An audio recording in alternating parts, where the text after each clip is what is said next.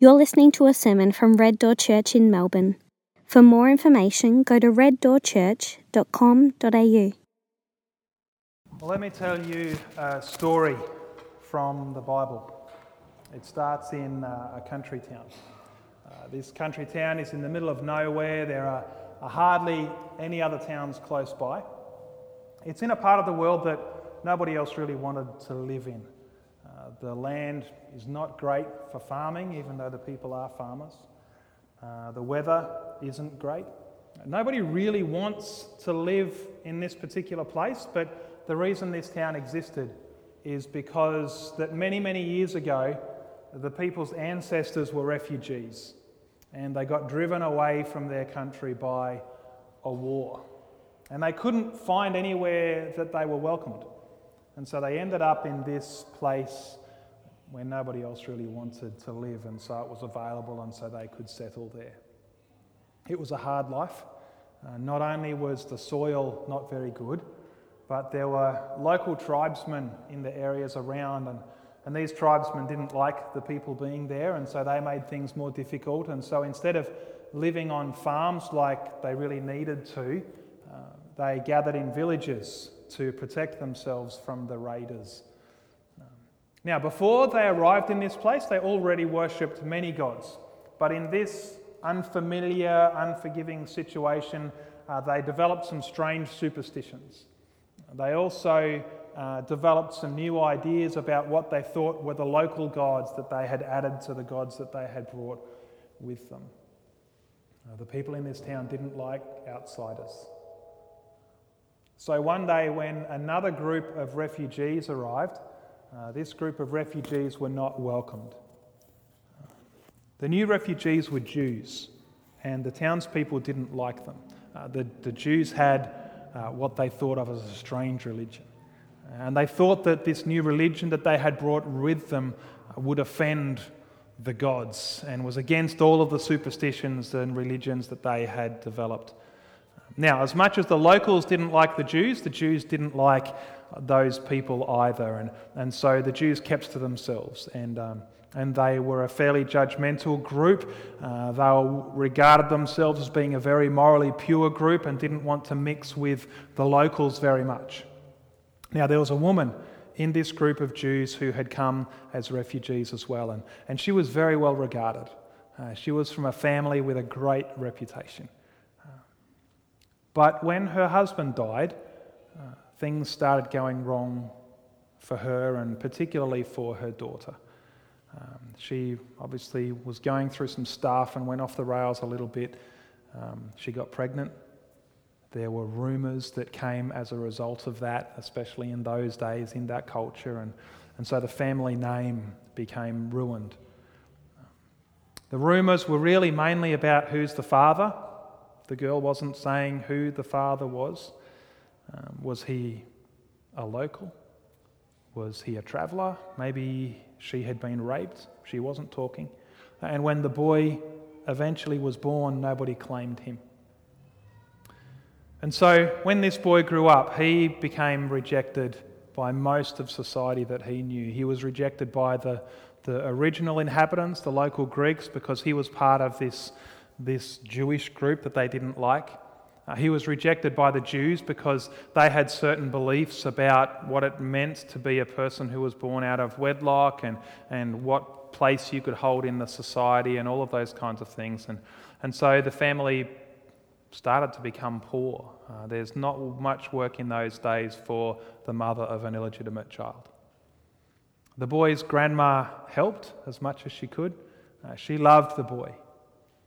But the townsfolk talked, and the mystery of the boy's father just kind of grew and was always there, and people whispered about it whenever they saw him. They pointed when he walked across the street, and the children teased him. And the boy knew that he was different. He was told that he would never be a leader. He was told that he would never please God. In fact, even his birth didn't please God, he was told. He was told that he would never be accepted, he would never be loved. And so this atmosphere caused him to grow up to be a very shy little boy. He was shy when he went shopping. He was shy when he was playing with his friends. He was shy anywhere that was public. In fact, he probably didn't really like leaving the house very much. He was a very insecure, afraid kind of person. And he grew to believe what people said about him. He believed that he was worthless. He believed that he wouldn't amount to anything. He believed that nobody would love him and probably believed that he was a burden. But there was one man that he liked, and this man was an outcast like him. This man was the town cripple. And he had a lot of things in common with the boy. He grew up rejected. He was not useful. And so because he was not useful to the society, he was not loved. He was not accepted. The people believed that obviously there must be something wrong with him, because why else would the gods make him a cripple? And so the boy felt an affinity with him and grew to be like him and grew to like him. But one day, a new man came to town, a man that nobody had met before, and he was a strange man. He was confident, he was loud, and he was powerful, and he got the town together, and he spoke and he preached in the town square. Both the cripple and the boy were captivated, and they started to believe some of the things that this man was saying, some stuff that they'd never heard before, stuff about a man named Jesus and what he did and what he came to the world to bring. But then suddenly the preacher walked over to the cripple and he said this, and you'll find it in your Bible if you want to follow along with me in Acts chapter 14, verse 11. He said, "Stand up on your feet." And at that the man jumped up and began to walk. And when the crowd saw what Paul had done, they shouted in the Lycaonian language, "The gods have come down to us in human form." Barnabas they called Zeus, and Paul they called Hermes, because he was the chief speaker. The priest of Zeus, whose temple was just outside the city, brought bulls and wreaths to the city gates because he and the crowd wanted to offer sacrifices to them. But when the apostles Barnabas and Paul heard of this, they tore their clothes and they rushed into the crowd shouting, "Men, why are you doing this? We too are only men, human like you. We are bringing you good news, telling you to turn from these worthless things to the living God who made heaven and earth, the sea and everything in them. In the past he let all nations go their own way, yet he has not left himself without testimony. He has shown kindness by giving you rain from heaven and crops in their seasons. He provides you with plenty of food, and he fills your hearts with joy." Even with these words, they had difficulty keeping the crowd from sacrificing to them. Then some Jews came from Antioch, another town, and Iconium, and they won the crowd over, and they stoned Paul and dragged him outside the city, thinking that he was dead. But after the disciples had gathered around him, he got up and went back into the city. The next day he and Barnabas left for Derbe. Then skip a couple of verses. Paul and Barnabas appointed elders for them in each church, and with prayer and fasting committed them to the Lord, in whom they had put their trust.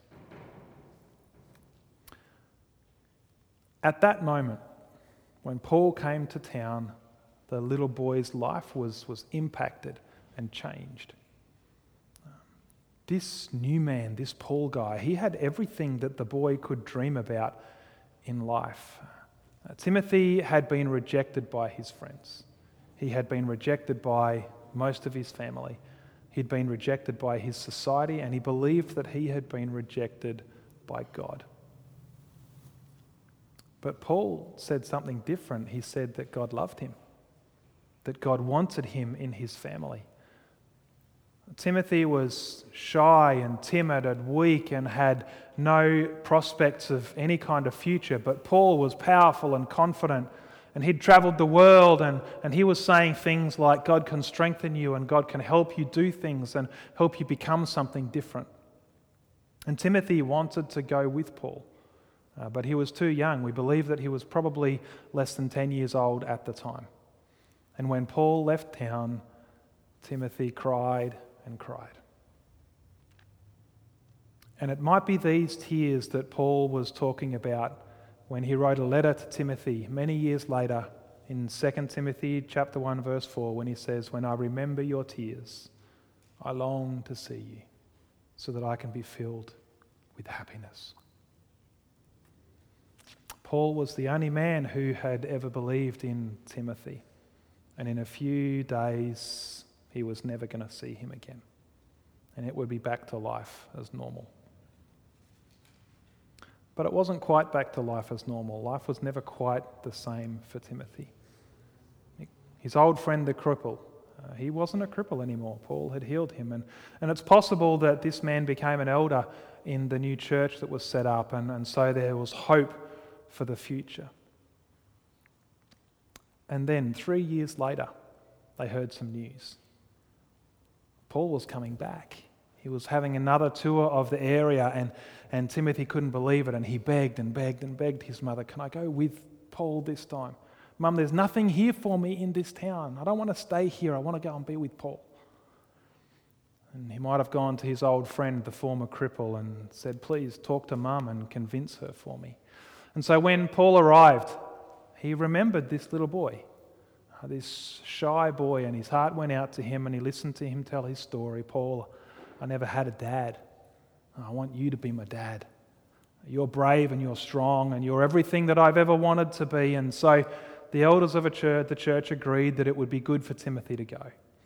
There was no future for him here in this town. So his mother was sad, but she knew that that was true and that this was a once-in-a-lifetime opportunity for her son.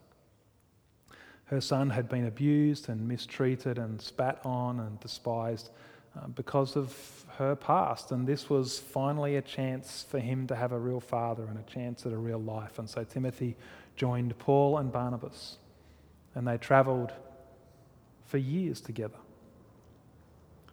But we know that Timothy would have to battle shyness and feelings of insecurity for the rest of his life. And we know that from some of the letters that Paul wrote to him. When Timothy was a boy, people looked down on him for any reason imaginable, because of his mum, because of his dad, because he was poor, because he was from a country town, because he was an orphan, because he was uneducated. Because of that, he became shy. And because of that, he didn't have very good people skills. And when you don't have good people skills, that just all snowballs then, doesn't it? Because you can't talk to people, and so people look down on you for that as well. They think you're strange. And so later in life, when Timothy is a young man, maybe in his 20s, maybe in his 30s, we see him again in the Bible, and he's the pastor of a church. And people are looking down on him again. And the old voices in his head have returned. How can you lead these people? You're so young, you're so inexperienced, you're from a country town, you're a nobody. And Paul writes to him in 1 Timothy 4:12, and he says, "Timothy, don't let anyone look down on you because you are young." And so Timothy listens to Paul's advice in that letter, and he grew, and eventually this shy, insecure boy who no one thought would be anything grew to be one of the most powerful leaders in the church and men of God of all time. And so we hear that story and we think, well, how did he do that? How did he overcome? How did he get past some of those things from when he was a kid and those voices in his head?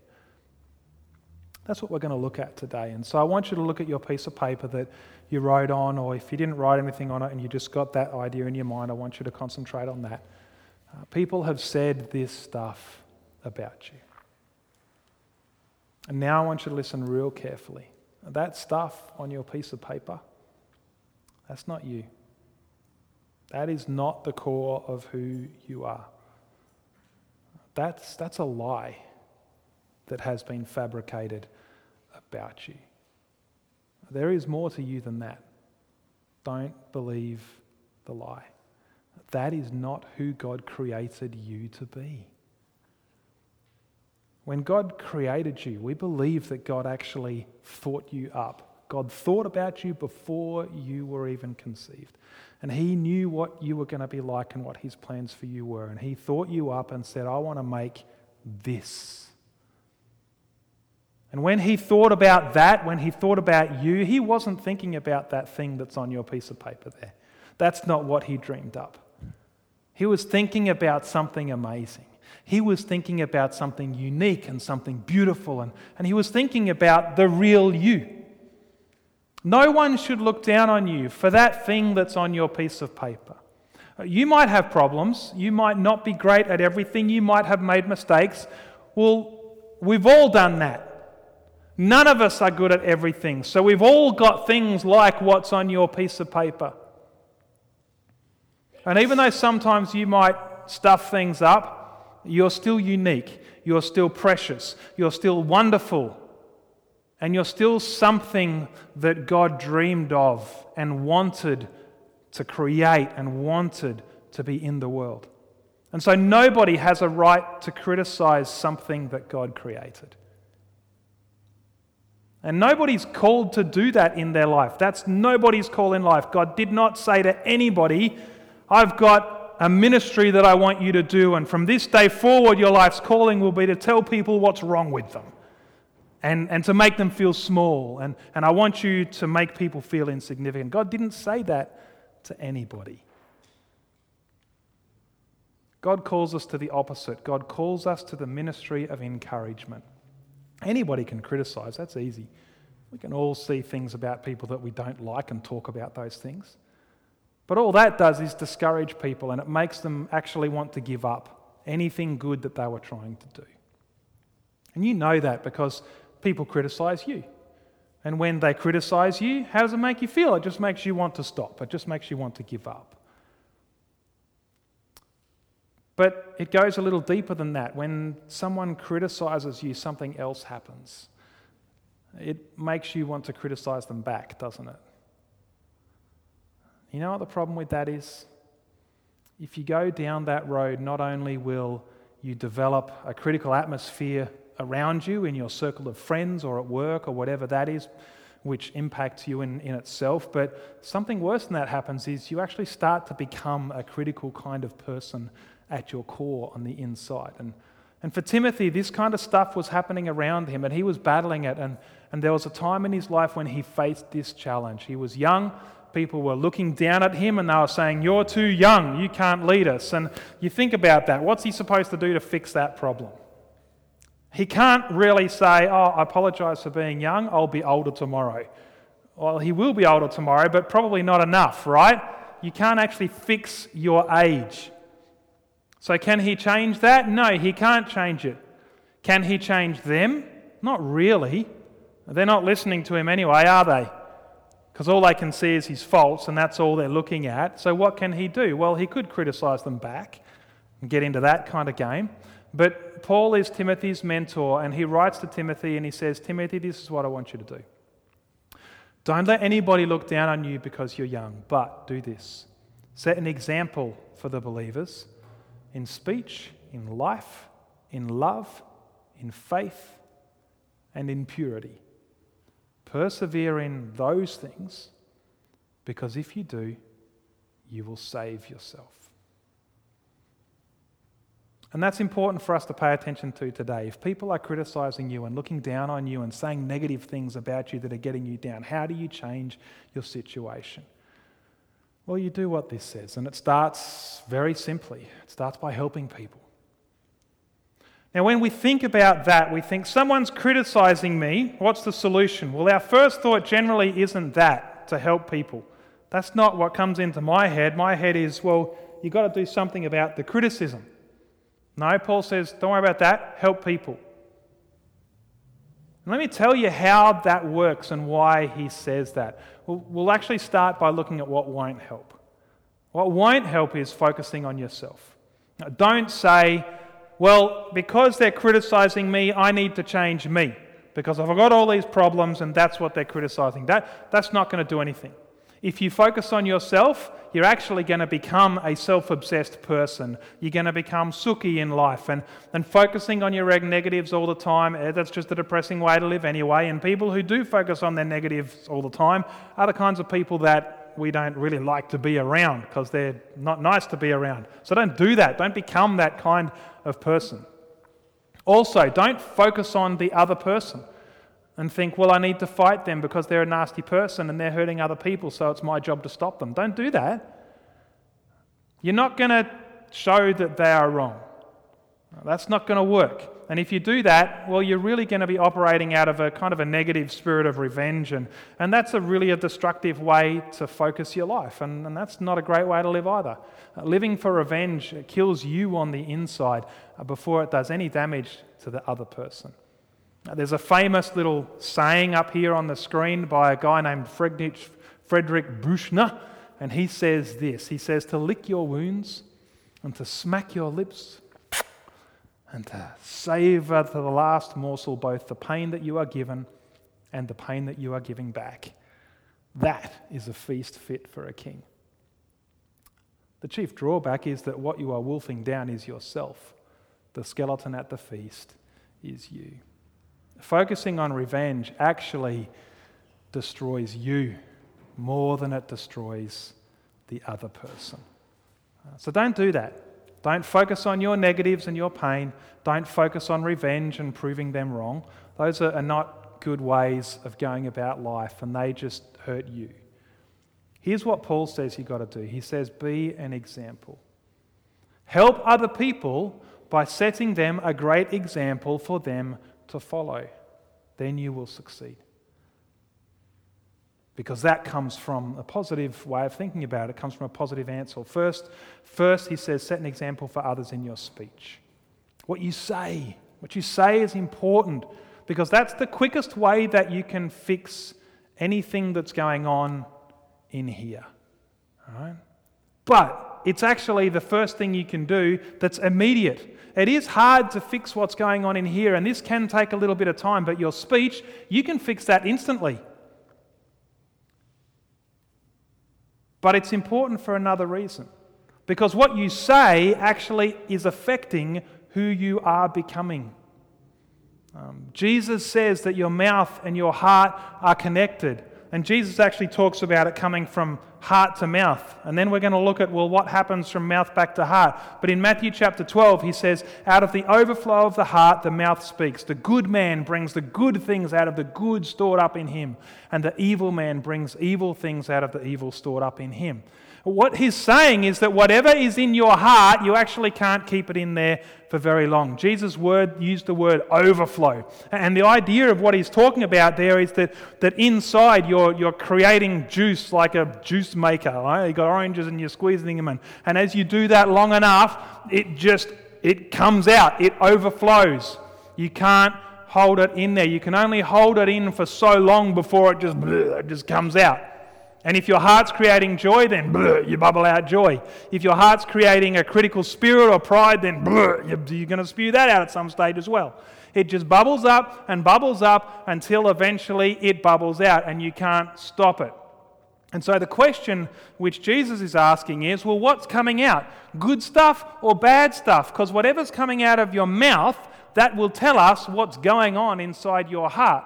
There's once a person that I knew, and he used to complain all the time, and he would say, Simon, everybody misunderstands me. Everybody thinks I'm arrogant, everybody thinks I'm proud, everybody thinks I'm a know-it-all, but I'm not. I'm not arrogant, and I'm not proud, and I'm not a know-it-all. It's just that I'm always right, and other people are wrong, and right? He couldn't stop himself. And I used to want to tell him, you know what? You know why everybody thinks you're arrogant and proud and a know-it-all? It's because you are arrogant and proud and a know-it-all. But I couldn't tell him that because he was my boss. And so I didn't want to get fired. And so I just nodded and said, yeah, it's really bad, isn't it? But here's the good thing for us. Because your heart and your mouth are connected, if you don't like what's going on in your heart, instead of trying to hold it in, which is what we're kind of tempted to do and what we try to do a lot of the time, which won't work, the best way to fix that is to change your language. You can reverse the process.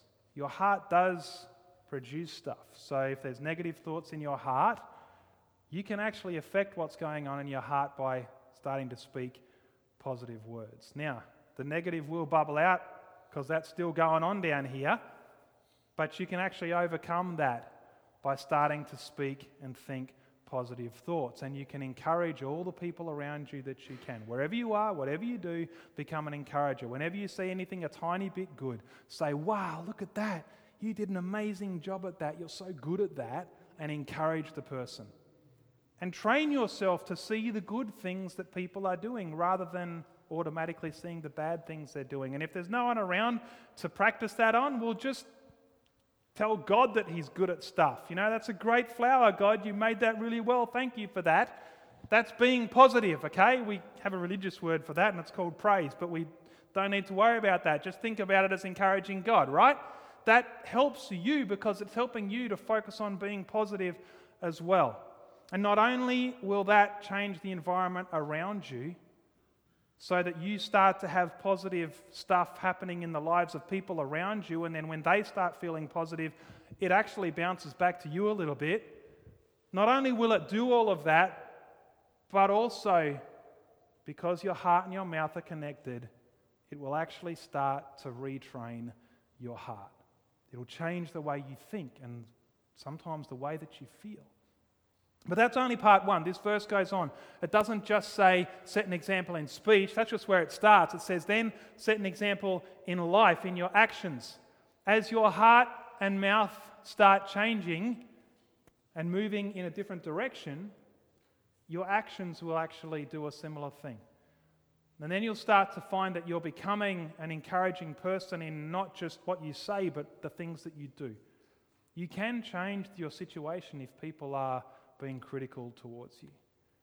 Whatever people criticize you for, you be an example to them in your speech firstly, and then your words will start to change your actions. And here's the thing, you might notice this. The way that you change the way you speak to them and the way that you change the way you act around them and with all the people around you, that actually might make them change their behavior towards you. But it might not. Either way, doesn't actually matter. Because what will have happened is that you're the one that's changing. And we know that as you start to change, that is what's important. And as you become the person that God created you to be, then you'll start to realize that what other people think about you doesn't matter much to you anymore. So it doesn't matter if they keep criticizing you because you're not going to place a lot of value and importance in what they say because you're becoming a more strong and confident person yourself. And so as your words and your actions change your heart, the next thing it says will happen is your love will grow. Love means that you start wanting to sacrifice your own wants and the things that you need to help others. And then when you start to do that, when you start sacrificing things, you kind of start having needs in your life, and that's going to help your faith to grow. And as you start to have a stronger faith, that is going to affect your purity, and so on and so on. Do you see how they all follow and are connected to each other? But it starts at the beginning. If someone is looking down on you, if someone's criticizing you, don't get mopey. Why are they saying that about me? That's not going to do anything. Don't talk back. Don't defend yourself. Don't try to prove them wrong. Decide to become an example, not for revenge, not to show them up, not to show that you're better than them, not to show how wrong they are, but help people by showing everybody the right way. And Paul says that in doing that, you will save yourself from them, from the situation, and from the negative place that you could go if you keep going down that attitude. So that's the process. But if you were paying really close attention, you might have noticed that there's a little part of the verse that I've missed out on. And that's the last couple of words where it says, your hearers. Well, who are my hearers? It's okay for Paul to write that to Timothy because he's a pastor, so he's preaching, right? So Timothy's got hearers. Well, this is written for you as well. And you're thinking, well, I don't have any hearers. Well, you actually do. Your hearers are the ones who are listening to your life's story. Because whether or not you are talking about it, your life is telling a story. Every day, people are listening to your message. There's a friend of mine who I have been praying to and witnessing to for many, many years. And I've spoken to him tons of times about Jesus. And every time I did that, his eyes would glaze over, right? And I'd be talking to him and I'd look at him and I'd realise, okay, I've just killed this conversation. Okay? Have you ever, yes, you've been in that? Yeah, that happens a lot. And with this guy, it would happen every single time. And I noticed that one day my relationship with him was actually being affected because I was bringing this up all the time and he just wasn't interested in hearing about it, and I wasn't sure what to do about that. But one day, he noticed that I was actually a bit down, and he started asking questions about why is that? What's going on in your life? What's the difficult things that you're going through? And so I started talking to him about what I was encountering, and I started talking to him about suffering and what I'm learning through that and what God was teaching me through that and why I thought I was going through it and all those kinds of things. And as he saw me struggling with that and not just enduring the suffering but talking about it in spiritual terms and saying, look, I think this is what God's trying to teach me, that was the first time that he ever stopped and paid attention to kind of anything spiritual that I told him about, and that's the first time we actually connected on that kind of level. And what I realised was that he actually had no interest in my words. He was not interested in becoming a part of my religion or anything like that, but I suddenly became super aware of how much he was listening to my life. And he was watching what I was doing and wanting to engage me without me even knowing how to do that. And I'd been trying to tell him stuff with my words, but he was actually more interested in what was happening in my life and learning that way. People are not listening to your words anywhere near as much as they are listening to your life. And so, if some people are looking down on you and criticizing you and you want to save yourself, we'll do all the things we've talked about. Set an example. You'll change along the way. And if you do, you won't just save yourself, but you're also going to do something for your hearers.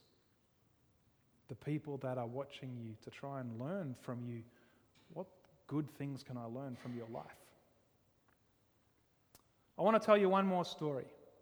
And this is a very similar story to the one we read in the Bible. This story is about another young boy who lived in another country town.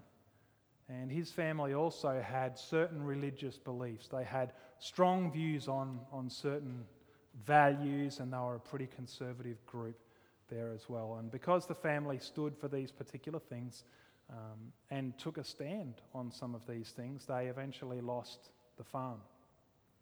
And they became poor. And they lived in a caravan on the farm of a friend because they lost everything that they had. And the clothes that the kids in the family had were from second-hand shops, and the best clothes that they had were made by grandma. And the boy had really bad eyesight, so he needed glasses, and because they could only afford the cheap ones, which are the big ugly ones with the really thick frames and the really thick lenses. And so because of that and the way that the family were poor, and the boy became self-conscious about the big glasses and was self-conscious about the clothes, the boy started to become a shy kind of boy, a bit like Timothy, and he was very quiet and he was socially awkward as well. He had trouble in conversations, he had trouble making friends, and because he was colourblind, he tended to wear weird clothes, which really became an issue when he left home and went to university, because at that time he started becoming interested in girls and wanted to fall in love, but like many young men, he was very shy when it came to girls. He just couldn't work up the courage to talk to them, and when he did, he was embarrassed because he didn't know what to talk to them about. And there was one girl in his youth group that he was in love with for a long time. But in the whole 6 years that they went to the same church, he could only work up the courage to talk to her once or twice. So instead of talking to her, and instead of talking to other girls that he liked, he would write them notes.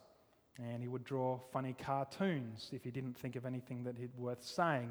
But that didn't get him very far. It just made people think that he was creepy. Because if you are a person who writes letters to girls in a movie, you're a very romantic guy. But if you're a person who writes letters to girls in real life, you're weird and you're creepy. And so one day when a really creepy guy did come to the church and started writing some really creepy letters to some of the girls, this guy was the first one that got blamed with it. But he felt called to ministry. And so he went to Bible college, and eventually time came when it was near time to graduate from Bible college. And he had no idea what he was going to do next after that. He couldn't imagine anyone wanting him as a pastor. He couldn't get an invitation to a birthday party, let alone an invitation to come and lead a group of people in a church. But a visiting preacher came to his town one day as well and asked him to come on a missionary trip as well.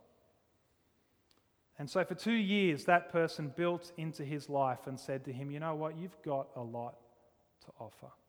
And he gave him confidence and built into his life and built him up. And 2 years later, that young man went home and followed through on the call to ministry. And he joined what was a very difficult ministry. It was a place that a lot of people said was just not going anywhere. Just need to let that place close down because it's a horrible place. It's burned through a lot of pastors. And he went there. They faced some large problems in the church, but the church grew. They established a healthy leadership there, the finances were fixed up, and the church looked like it was going somewhere in the future. And when he resigned, it turned out that he was the fourth longest serving pastor in that church's 100-year history. And now that boy, that young man, is here speaking to you today. My life changed and took a different direction because one person believed in encouragement. And this man in the picture up there on the left, he chose to say, Simon, I don't believe in all the things that people are saying about you. I choose to see what God sees. And because that person chose to be an encourager, my life took a different direction. You can be that person that changes someone's life. You can be the person who builds confidence and power into another person's life. And because you are a person who knows what it feels like to have people say bad stuff about you, you are the perfect person to help someone who is hearing bad stuff about them.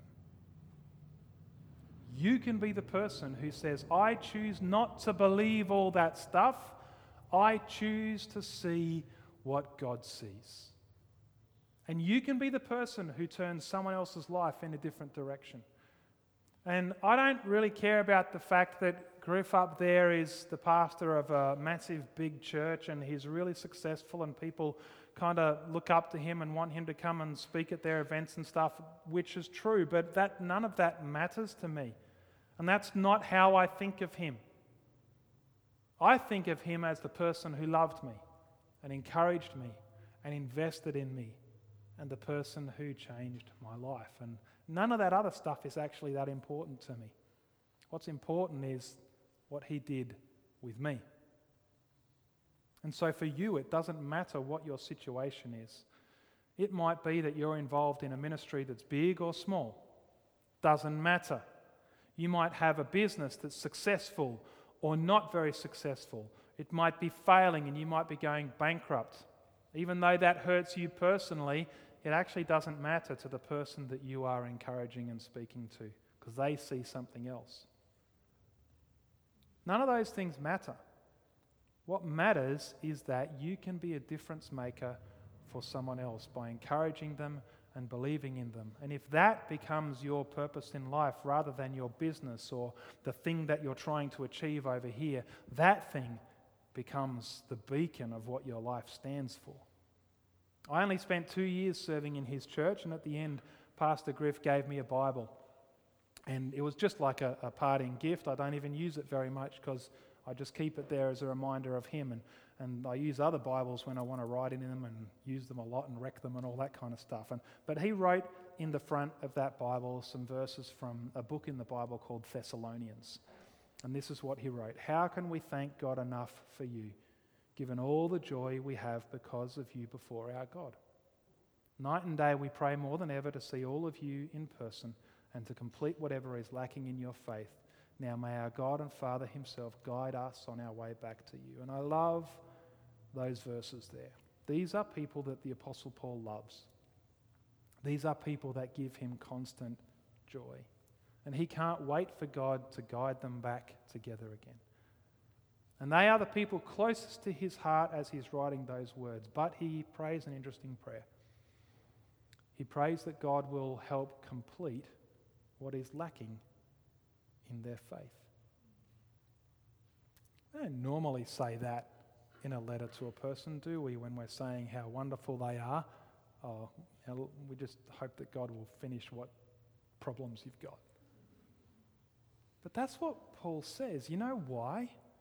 And you know why that's important for us to pay attention to today? Because Paul loves these people deeply, but what he's saying is, I love you even though you're not perfect. Because he knows that he's not perfect himself, and none of us are perfect. And Griff knew that I'm not perfect. Everybody has something lacking in their faith. Everybody.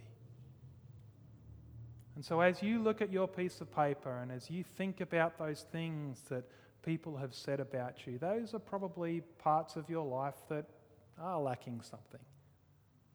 I mean, what they're saying is not true, but there's something in that you might want to work on.